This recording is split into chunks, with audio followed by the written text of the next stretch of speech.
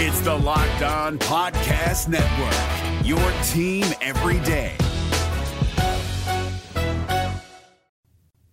All right, ladies and gentlemen, it is Miami Heat Week, but we have a temporary ceasefire because today is your Know Your Foe segment because tomorrow is the big game. We are less than 24 hours away from taking over Doak South, and we have Mr. Alex Donno of the Locked On Canes podcast and also of 790 The Ticket. If you're a South Florida fan, you know exactly what that means. And Dave, let's get riding. You are Locked On Seminoles, your daily podcast on the Florida State Seminoles, part of the Locked On Podcast Network, your team every day.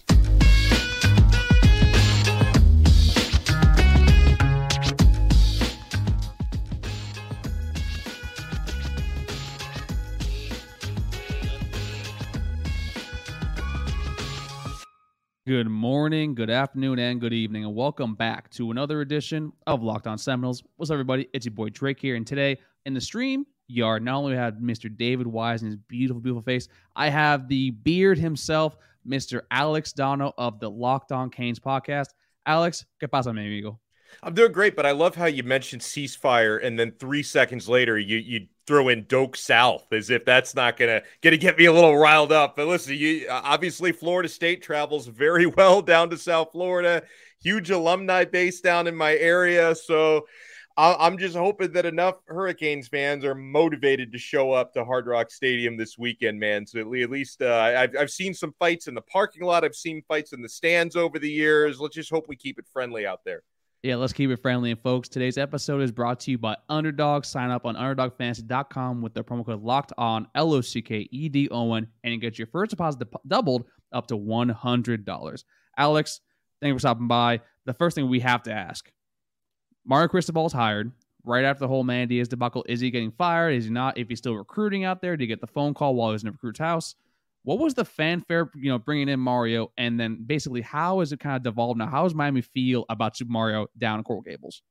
Yeah, I mean, it wasn't even just bringing in Mario. I think that there was a lot of rejoicing among the fan base to also change athletic directors, because Blake James, the previous AD, was a bit of a train wreck. And, there was not a whole lot of ambition with the athletic department. So getting Dan Radakovich to come in from Clemson to be the AD, which actually happened after the Cristobal hire. The order of it was a little bit strange. I'm not going to lie how that went down.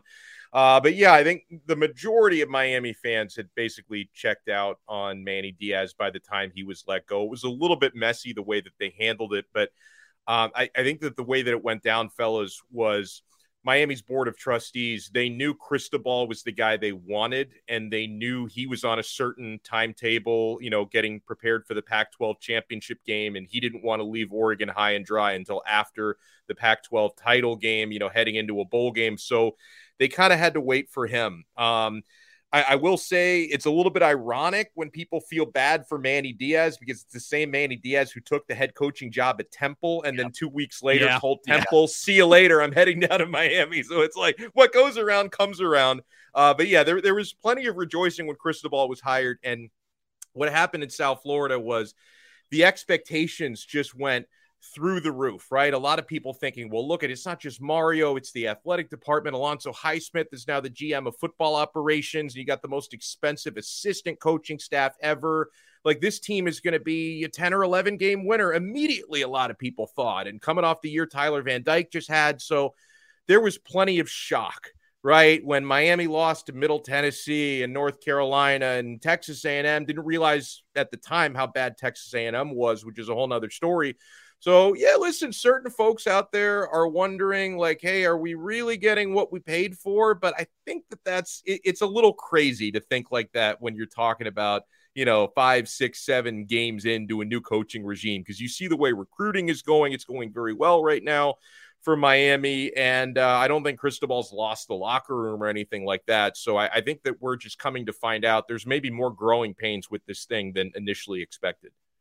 Yeah, and look, I'm going to keep the ceasefire in place here, but I am going to say some things that may be controversial to the Miami fan base. Wow, so you touched on, TVD. Mario Cristobal came in with his quarterback.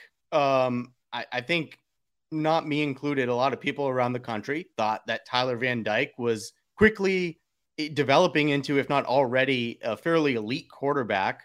And it feels like he's been ruined. Tell me what is going on. How did Tyler Van Dyke get from what he was to this? And how is it that the offense, which was expected to, I think, be one of the better units in the country, how is it that it struggled so much? Well, it's been a winding and bumpy road. Tyler Van Dyke looked to be getting back to his old self before he suffered that injury against Duke. The first handful of games, everything was out of sync. And part of it was Tyler, right? Maybe he wasn't adapting to the new coaching as well as they thought he would, or he thought he would, because you noticed that after it was in the Middle Tennessee game where he was just a disaster for every single player on the field, except for, I think, Keyshawn Smith, one of the wide receivers, had a good game. Everybody else was terrible that game. Tyler got benched in that game. And then after that one, he and Josh Gaddis, the new offensive coordinator, who's not very popular down here right now, fellas, and Frank Ponce, the quarterbacks coach, they started to hold extra sessions together, and they kind of figured out how can we implement some of the things that the previous offensive coordinator, Rhett Lashley, was doing and make Tyler a little bit more comfortable. And then he played very well against North Carolina after that, and, was doing well against Duke before he got injured. So it looked like he was kind of, and he had a good start in the Virginia Tech game before all the penalties and stuff. So it looked like he was getting back to his old self. Then he gets hurt against Duke, and Jake Garcia has been a disaster, which we can get into that one as well. But as far as Tyler goes, another part of it is, and I know I'm going to sound like I'm making excuses, but Miami's wide receiver core decimated by injury early in the season. The offensive line has been decimated by injury. Tyler didn't look like himself. The coaching wasn't adapting to him. He wasn't adapting to the coaching. So I think it goes back to, first of all, maybe we overrated Tyler a little bit coming out of last year because we thought this is just all so easy for him that there's never going to be any adversity for this guy. He hit some adversity. But I think he's come a long way to recovering from that. And guys, like when I look at this matchup against Florida State, it's hard for me to envision any path to victory for Miami that doesn't involve Tyler Van Dyke starting. And he's questionable at best for this game. And even if he does start, it's obviously still a very difficult game. Florida State's the better team right now on paper. There's no question about it. But if it's not Tyler Van Dyke this weekend, everything else really has to be perfect unless Jake Garcia just shows up to a rivalry game. Like, guys, whatever you saw me do last week against Virginia, that wasn't really me. I'm just going to be throwing 60-yard dimes down the field. If it's not Tyler this weekend, it's going to be really, really hard for Miami to get a dub. So actually, I was just about to ask about that. I know TVD right now is currently TBD. Insert joke here, but overall, I mean, we have David Lake discussing that he has looked better in practice. Like, do you fully expect him to play? And if not, I know Jake Garcia has been struggling. Is there any chance we might see actually Ja'Cory Brown, the true freshman, because we have seen Florida State struggle with basically that sort of somewhat dual threat as quarterback. So I kind of want to see, like, if it's not TVD, if he does play, is Ja'Cory Brown an actual viable option for his Miami offense? First with Tyler, I think it's more than 50% that it's Jake starting. I know Tyler apparently has been back in practice for the last few days, and seems like he's recovering quicker than expected. However, Mario Cristobal is not a reliable source of injury information, right? He tends to overplay how players are doing coming off of injuries, right? There have been times when he's teased us, with people like Henry Parrish and Ja'Kai Clark and Zion Nelson in the past, made it seem like, yeah, they're coming back this week and they don't. So I don't know. I maybe for a game like this, they might push Tyler and he might push himself a little bit harder to play this week. But and so I think there is a chance he plays. I think I've been saying all week, 55% Garcia, 45% Van Dyke. As far as Ja'Cory Brown goes, I can't envision him starting, but I think no matter who the starting quarterback is, he's going to get some reps because he gives Miami's offense a little bit of variety. He's been dangerous running the football in short yardage.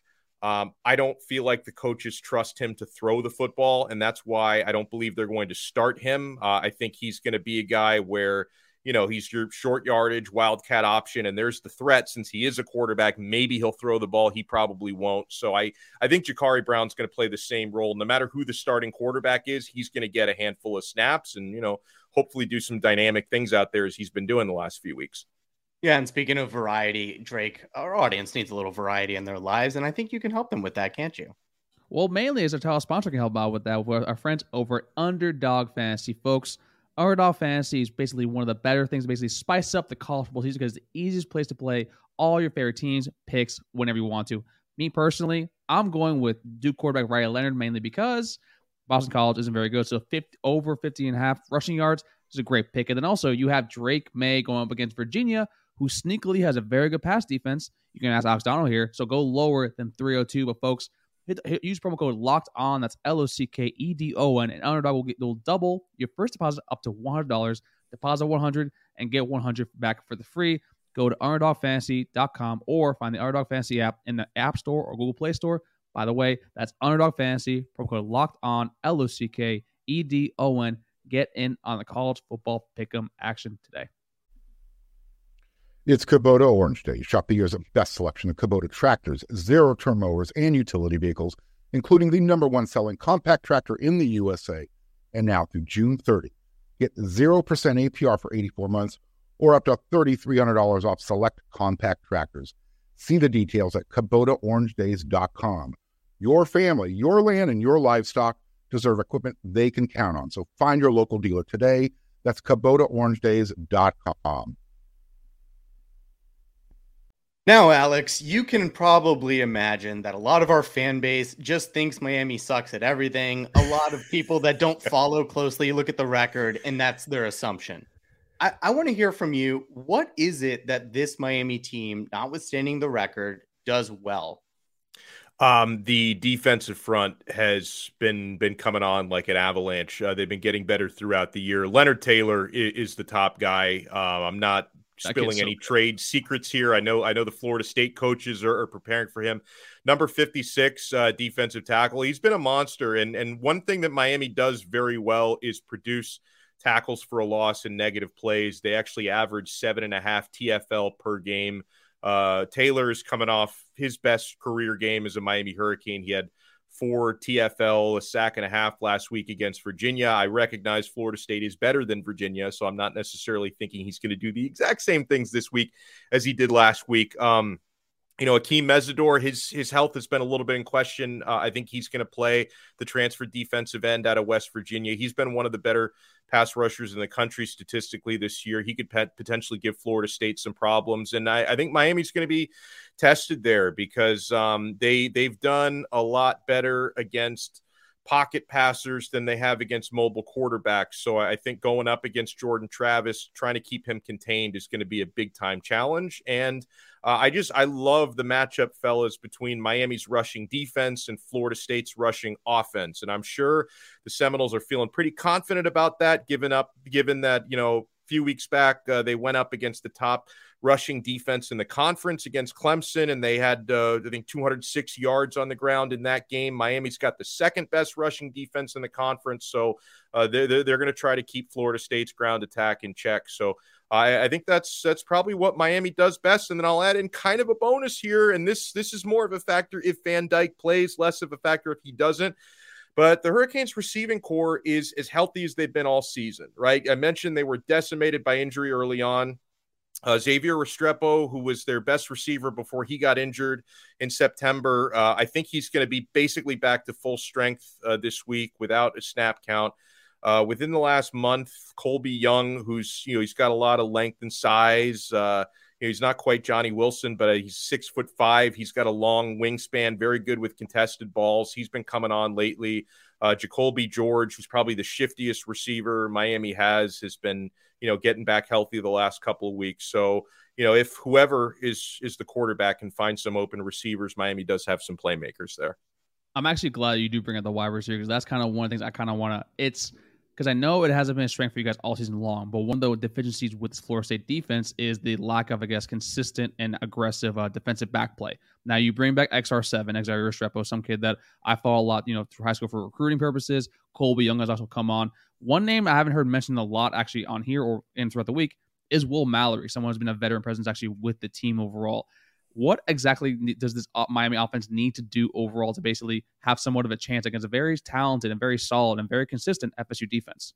Yeah, especially FSU's pass defense. That's the one. And it's an interesting matchup if Van Dyke plays because obviously FSU's pass defense looks a lot better than their run defense, but Miami's not going to be able to run if they can't throw. Because you need to set that up and keep the defense honest a little bit. I'm glad you brought up Will Mallory because he, his issue has always just been consistency. But when he's on, he's on, and he's another big target. He's faster than he looks, and he's 6'5". So it's one of the puzzling things why Miami hasn't been better in the red zone, and they've been better in recent week. I mean, last week, notwithstanding, no touchdown scored, but they've been better overall the last few weeks in the red zone. A lot of that's because of Colby Young. But when you've got 6'5" Colby Young, 6'5" Will Mallory, 6'5" Jaleel Skinner, who's a true freshman tight end who's made some plays, they should be able to just to get more catches in the end zone than they have. So that's definitely something to watch out for as well. Okay. Now I want to know what gives you, there's obviously many things you've discussed that give you some concern about this game, but I want to know what gives you the most pause, because obviously you have the choice of, well, we're not sure what's going to happen at quarterback. You have questions on the defense playing against a quarterback like Jordan Travis, but what in this game gives you the most pause matchup wise? Yeah, it's a lot of things, a few things on defense. I mean, I could have started with the offense because Miami's more deficiencies there, but I'll start with the defense because, again, keeping mobile quarterbacks contained is a big one. And I think something that comes along with that is just giving up big, devastating passing plays. And so I look at, and obviously Johnny Wilson being 6'7", he's a matchup nightmare for anybody. And I think Tyreek Stevenson is going to get a lot of work on him, who's a pretty tall corner, but he's like 6'1", 6'2" range. Going up against 6'7" is not an easy matchup. So I think that's definitely a big one to look at. So that gives me some pause. And Miami needs to run the football. And, I know that that's something that, looked like it was coming on a little bit last week against Virginia. Henry Parrish became the first 100-yard rusher since he did it back in September 10th. So Miami had, like a month and a half, almost a 2-month drought of any running back producing 100 yards. And then can the Hurricanes kind of reintegrate Jalen Knighton, who's been, I think, kind of in Cristobal's doghouse because he's just fumbles left and right. He had 3 lost fumbles in a 4-game span, which was not very good for him. But, he's obviously gave a lot of teams problems last season running the football. So will Miami be able to establish a running game, which is extra important if Jake Garcia is the starting quarterback? Because if Florida State stacks the box and Miami can't run and they make Garcia beat them with his arm or try to beat them with his arm, I think it could be a very long day, because Miami was able to kind of play the field position last week and it ended up working 4 overtimes later against Virginia. But you're not going to be able to punt and kick your way to victory in this game, I don't think. And then I guess before we go over to Brick, kind of basically go nuts and bolts predictions wise, your offensive line has not been offensive. I think we reserved that for like the Virginias and Boston College, which has been setting back football to pre-World War I era. Your offensive line has been dinged up with injuries. I think Zion Nelson, is out for this game. You have several interchangeable linemen on the interior at center positions. Tell me if how this offensive line will fare up against a Fabian Lovett, a Dennis Briggs, or even a Jared Burks as well too. And it's, of course, it seems like Florida State's defensive line is as healthy as they've been all season, which is not very good timing on Miami's point of view. I think a big key here is going to be true freshman Inez Cooper, who's been getting a lot of work at right guard. Obviously, being a true freshman, he's a little bit raw, but he's gigantic. He loves to run block. I think he's going to be, within the next couple of years, one of the better offensive linemen in the ACC. So if he can find some consistency in this one, I think that's going to be really big. And I think, the tight ends blocking a little bit is going to be important. That's something that Will Mallory is inconsistent at. Probably Miami's best blocking tight end is Dom Mammarelli, who's not much of a receiving threat, but he's a good blocker. So I think he's probably going to get some work in this one. So we shall see. I think it's very, very important that they don't get whichever quarterback is back there injured, because, that was part of the reason why Tyler Van Dyke got hurt against Duke, was basically a free rusher just crushed him and dropped him on his shoulder in that one. So they certainly have to do better. And it's going to be one of the tougher matchups that they've had all season. I mean, I say what you want to about Texas A&M, but at the time Miami faced them, they had a very good physical defensive line. Miami held up pretty well, but, few injuries later, we'll see what they can do in this game. Now, we're going to get you, everybody, a prediction, I promise you. But before that, I predict that Drake has something to tell you that'll make your life better. Actually, no, we don't have an ad for this break right now. So actually, we're going over to the thing after a quick little stop. It's Kubota Orange Day. Shop the year's best selection of Kubota tractors, zero-turn mowers, and utility vehicles, including the #1 selling compact tractor in the USA. And now through June 30, get 0% APR for 84 months or up to $3,300 off select compact tractors. See the details at KubotaOrangeDays.com. Your family, your land, and your livestock deserve equipment they can count on. So find your local dealer today. That's KubotaOrangeDays.com. Alex, we are back, and now we need to get into what is going to happen in this game. We want to get a prediction from you, obviously, but I want to get into more of how exactly do you see this game playing out? I think earlier in the week I pointed out that Miami has had some struggles scoring in the first quarter and the first half overall of games. I'm not sure exactly what's the reason for that, but it doesn't feel like this is a matchup where Miami's well equipped to fall behind early and have to shoot their way back into the game. So tell me how you expect to see this one go. Well, I mean, the first thing is, and I think we all know this very well, having watched these games over the years, this rivalry can be a bit unpredictable, right? I mean, last year Miami goes into Tallahassee as sizable favorites, and they just were non-existent in the first half, and they made it a game in the second half. So I kind of wonder if something crazy might happen in this one. I think you touched on something. There's no question Miami has to start fast. And a big part of that is going to be the energy at Hard Rock Stadium because it's sold out. It's going to be packed. We all know there's going to be a lot of Florida State fans there. I think Miami's going to very slightly outnumber the Florida State fans. So if Miami has a bad start and, Florida State goes up 2 touchdowns early, the Miami portion of that crowd is going to get pretty quiet and pretty dejected. And then the opposite can also happen if Miami gets a big start. I think little things are gonna be big in this one. One area, and I kind of laugh when I say this because again, it can't depend on this, but Miami has had a really solid kicking and punting game, so I think hidden yards are going to be important. Lou Headley, the 28-year-old Aussie punter. I don't know how this. He's still there. I don't know how this dude has eligibility. He's like an 11th year senior, Headley, but he's still around. He's done an excellent job. When you have an offense that's older than me, man. And every inch of the dude is covered with tattoos. He's an amazing guy. Headley. I mean, there's nothing left to tattoo on that dude. He's really good. And Andy Borregales, Miami's sophomore kicker, has been gaining confidence throughout the season. He was 4 for 4 last week against Virginia. So I think in a tough matchup like this, I think every yard of field position is going to count. Every point, an extra point that your kicker can score is going to count. So call me crazy. And I think I need to balance out some of the hate that you guys have been dropping throughout the week and the slander. But I think, in rivalries like this, sometimes the team you think is going to win easily, it ends up being a tougher night.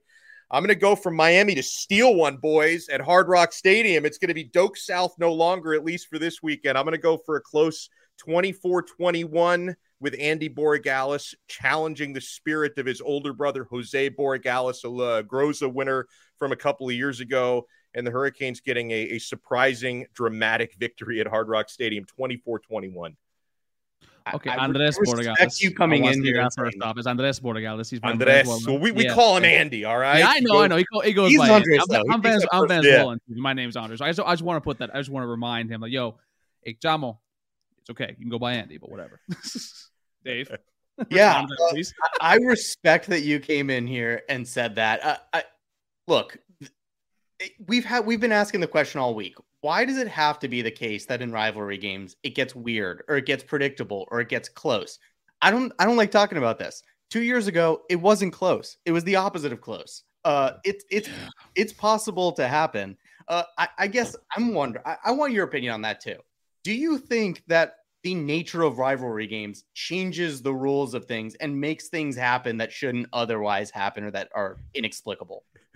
I honestly think it does. And I think the biggest factor here, guys, is so many of these players know each other since they were kids. Like, how many of these guys played Pop Warner youth football with each other and against each other? There's going to be a lot of former high school teammates on the field. So it's like, okay, even like, some of the Miami guys may be thinking, okay, even if, you guys may be having a better season than us right now, I was just as good as you were when we squared up in high school, and that mentality takes over.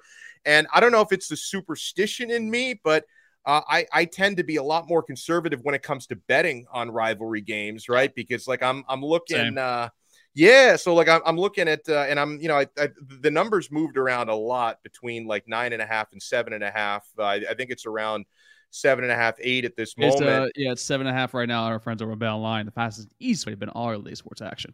Bingo. So I don't know. I think if I were thinking of betting on Florida State, I'd much rather do it now at 7.5 than I would have at 9.5 a few days ago. But I'm not sure. Like at 9.5, I probably would have bet Miami to cover the 9.5. So I think it's going to be a somewhat close game. But I'm going to sit this one out because I'm superstitious. Because whatever way maybe I should bet Florida State, because usually whatever way I go, the opposite happens. No, I feel that. But actually, I like how you brought up that these kids, grew up together playing at Pop Warner, middle school, high school, Miami Central, Stranahan, all those schools down in the South Florida area. I asked this of Max. He's the oldest here. One of our best friends came on. Is the dynamic a little bit different? And Dave, I don't know Dave's opinion on this. I'm kind of agreeing with Dave, but I want to ask you this too, that because a lot of the star players on both these teams are transfers, whether it be Jordan Travis, Johnny Wilson, Micah Pittman, aren't familiar with the rivalry. Jordan Travis from West Palm Beach area, so he kind of understands that, but Akeem Messidor is someone like that as well. Henry Parrish, I think he's from the South Florida area too. He does kind of get it. So does that change the kind of like outlook that they have for this game? If you are one of the kids that didn't grow up down here with that. Yeah, that could. They're definitely getting a crash course on it because I think one, and I don't know if this is an advantage or what, but it's certainly a factor. I mean, given Mario Cristobal being the head coach of Miami, a guy having played in the rivalry on the Miami side, he's going to make sure that these guys understand, right? For the Akeem Messidors and like the Colby Youngs of the world who didn't grow up like anywhere near South Florida or Tallahassee, they've definitely been getting a crash course on that this week. So I kind of wonder if they're going to be like as indoctrinated as some of these other players by the time they take the field. Yeah, and I want to get you out of here on a fun note. We'll get away from the game for a second. Is there anybody more than Florida State that you would just love Miami to beat? Or if the answer is Florida State, who other than Florida State would you just most want Miami to beat? Yeah, Florida State is not my most hated opponent. You guys are actually third on my list, believe it or not.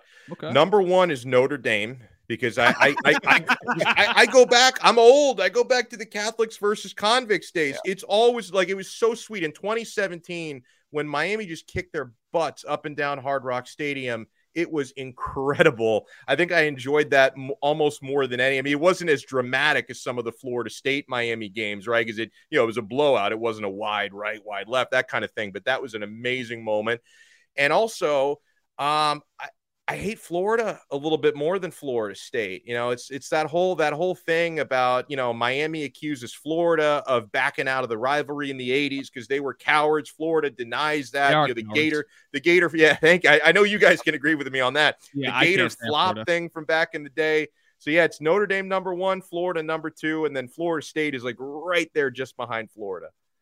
I like to hear that. So yeah, I mean, we talked about it yesterday, like Dave. Like I think me and you are kind of in agreement that I can't stand Florida. I look at Miami personally as like, it's the cute little brother. I got a lot of friends and family that, that went over there. The little brother thing. Here you go. Yeah, I know, right there. Or, they went to Palm Beach Community Colleges, got a degree there and got all their clothing from Walmart. But hey, listen, that's what fan bases are for. And also Miami, I do got to ask you one question about probably the most famous person on Twitter for Miami. What is the deal with John Ruiz? I have to ask you before you go because I just don't get it. I mean, I do, but I don't. I think he is he's such like a flamboyant personality that I think he's come to realize for these businesses that he loves so much, because he is the CEO of Life Wallet, cigar, boat racing. I think he's found that if he's like on Twitter arguing with people all day, and he makes his NILs very public. I mean, listen, NIL deals are happening all over the country, but you don't have too many Ruizes who are on Twitter talking about it constantly. I think he actually figured out, hey, I'm going to pay out these big NIL deals, which is, great for Miami. But if I tweet about them constantly, it's also getting that word out about LifeWallet. Like, I signed up for LifeWallet a few months ago. I'm still not exactly sure what it does. It seems like a handy tool, right? Like if I'm incapacitated or something, my medical records are right there on LifeWallet. I signed up for LifeWallet because his advertising works, right? If I could afford one of his boats, I would buy one of his boats too. So he's just out there, and he makes a meal. He loves the publicity. Yeah, I would buy a boat if I could too. I also don't know what LifeWallet is, but Alex, I do know that we loved having you on today. We loved learning about Miami here. Please tell everybody where they can find you and where they can hear your sulky voice. Oh, well, thank you so much for that. First of all, it's fun hanging with you guys, even though I heard all the bleeps and the expletives you've been dropping. How dare you talk about my it's going to be worse for the one we drop tonight too, so just prepare for that. It's going to be great. But yeah, you guys can follow the show on Twitter at Locked On Canes. Most of my Canes propaganda I tweet from the Locked On Canes account. If you follow us there, we will follow you back. You can also follow my personal, where I tweet some Canes and I tweet some Italian soccer, and I tweet some Miami Heat. I tweet about everything at Alex Donno, Donno spelled Donno. And guys, this was a lot of fun, and we should do this again during basketball season as well. Absolutely. Oh yeah, I'm actually excited for that. Actually, Dave and I are big basketball fans. Coach Ham, Coach Larinaga, that's a very fun rivalry. Now, Dave, let the folks know how much you love them, how much you hate Miami, and now give them the instructions for the YouTube and also for the podcast level. You probably don't need me to tell you how much I love you because you know it already, but I will say it anyways. I do love all of you for listening to us today and every day. For the podcast, you know where you can find us, anywhere you find your podcast, Spotify, Stitcher, Apple, Google Play. For the YouTube, please do like this video if you did like it, which you should. Also, subscribe to the channel, ding the little bell at the top. It'll turn on your notifications, let you know when our episodes drop, and leave us some comments. Tell me, as usual, what I got wrong and what I didn't. And Miami fans, thank you for coming into our comments for the past few days. It's all in good fun, as always. But listen, thank you for listens, because either you love to listen, you listen for love, or you listen to hate. Either way, a listen is a listen, and we get paid for it. For Dave and Alex, this was Drake, and we'll see y'all next time on Locked On Seminoles. Take care, everybody.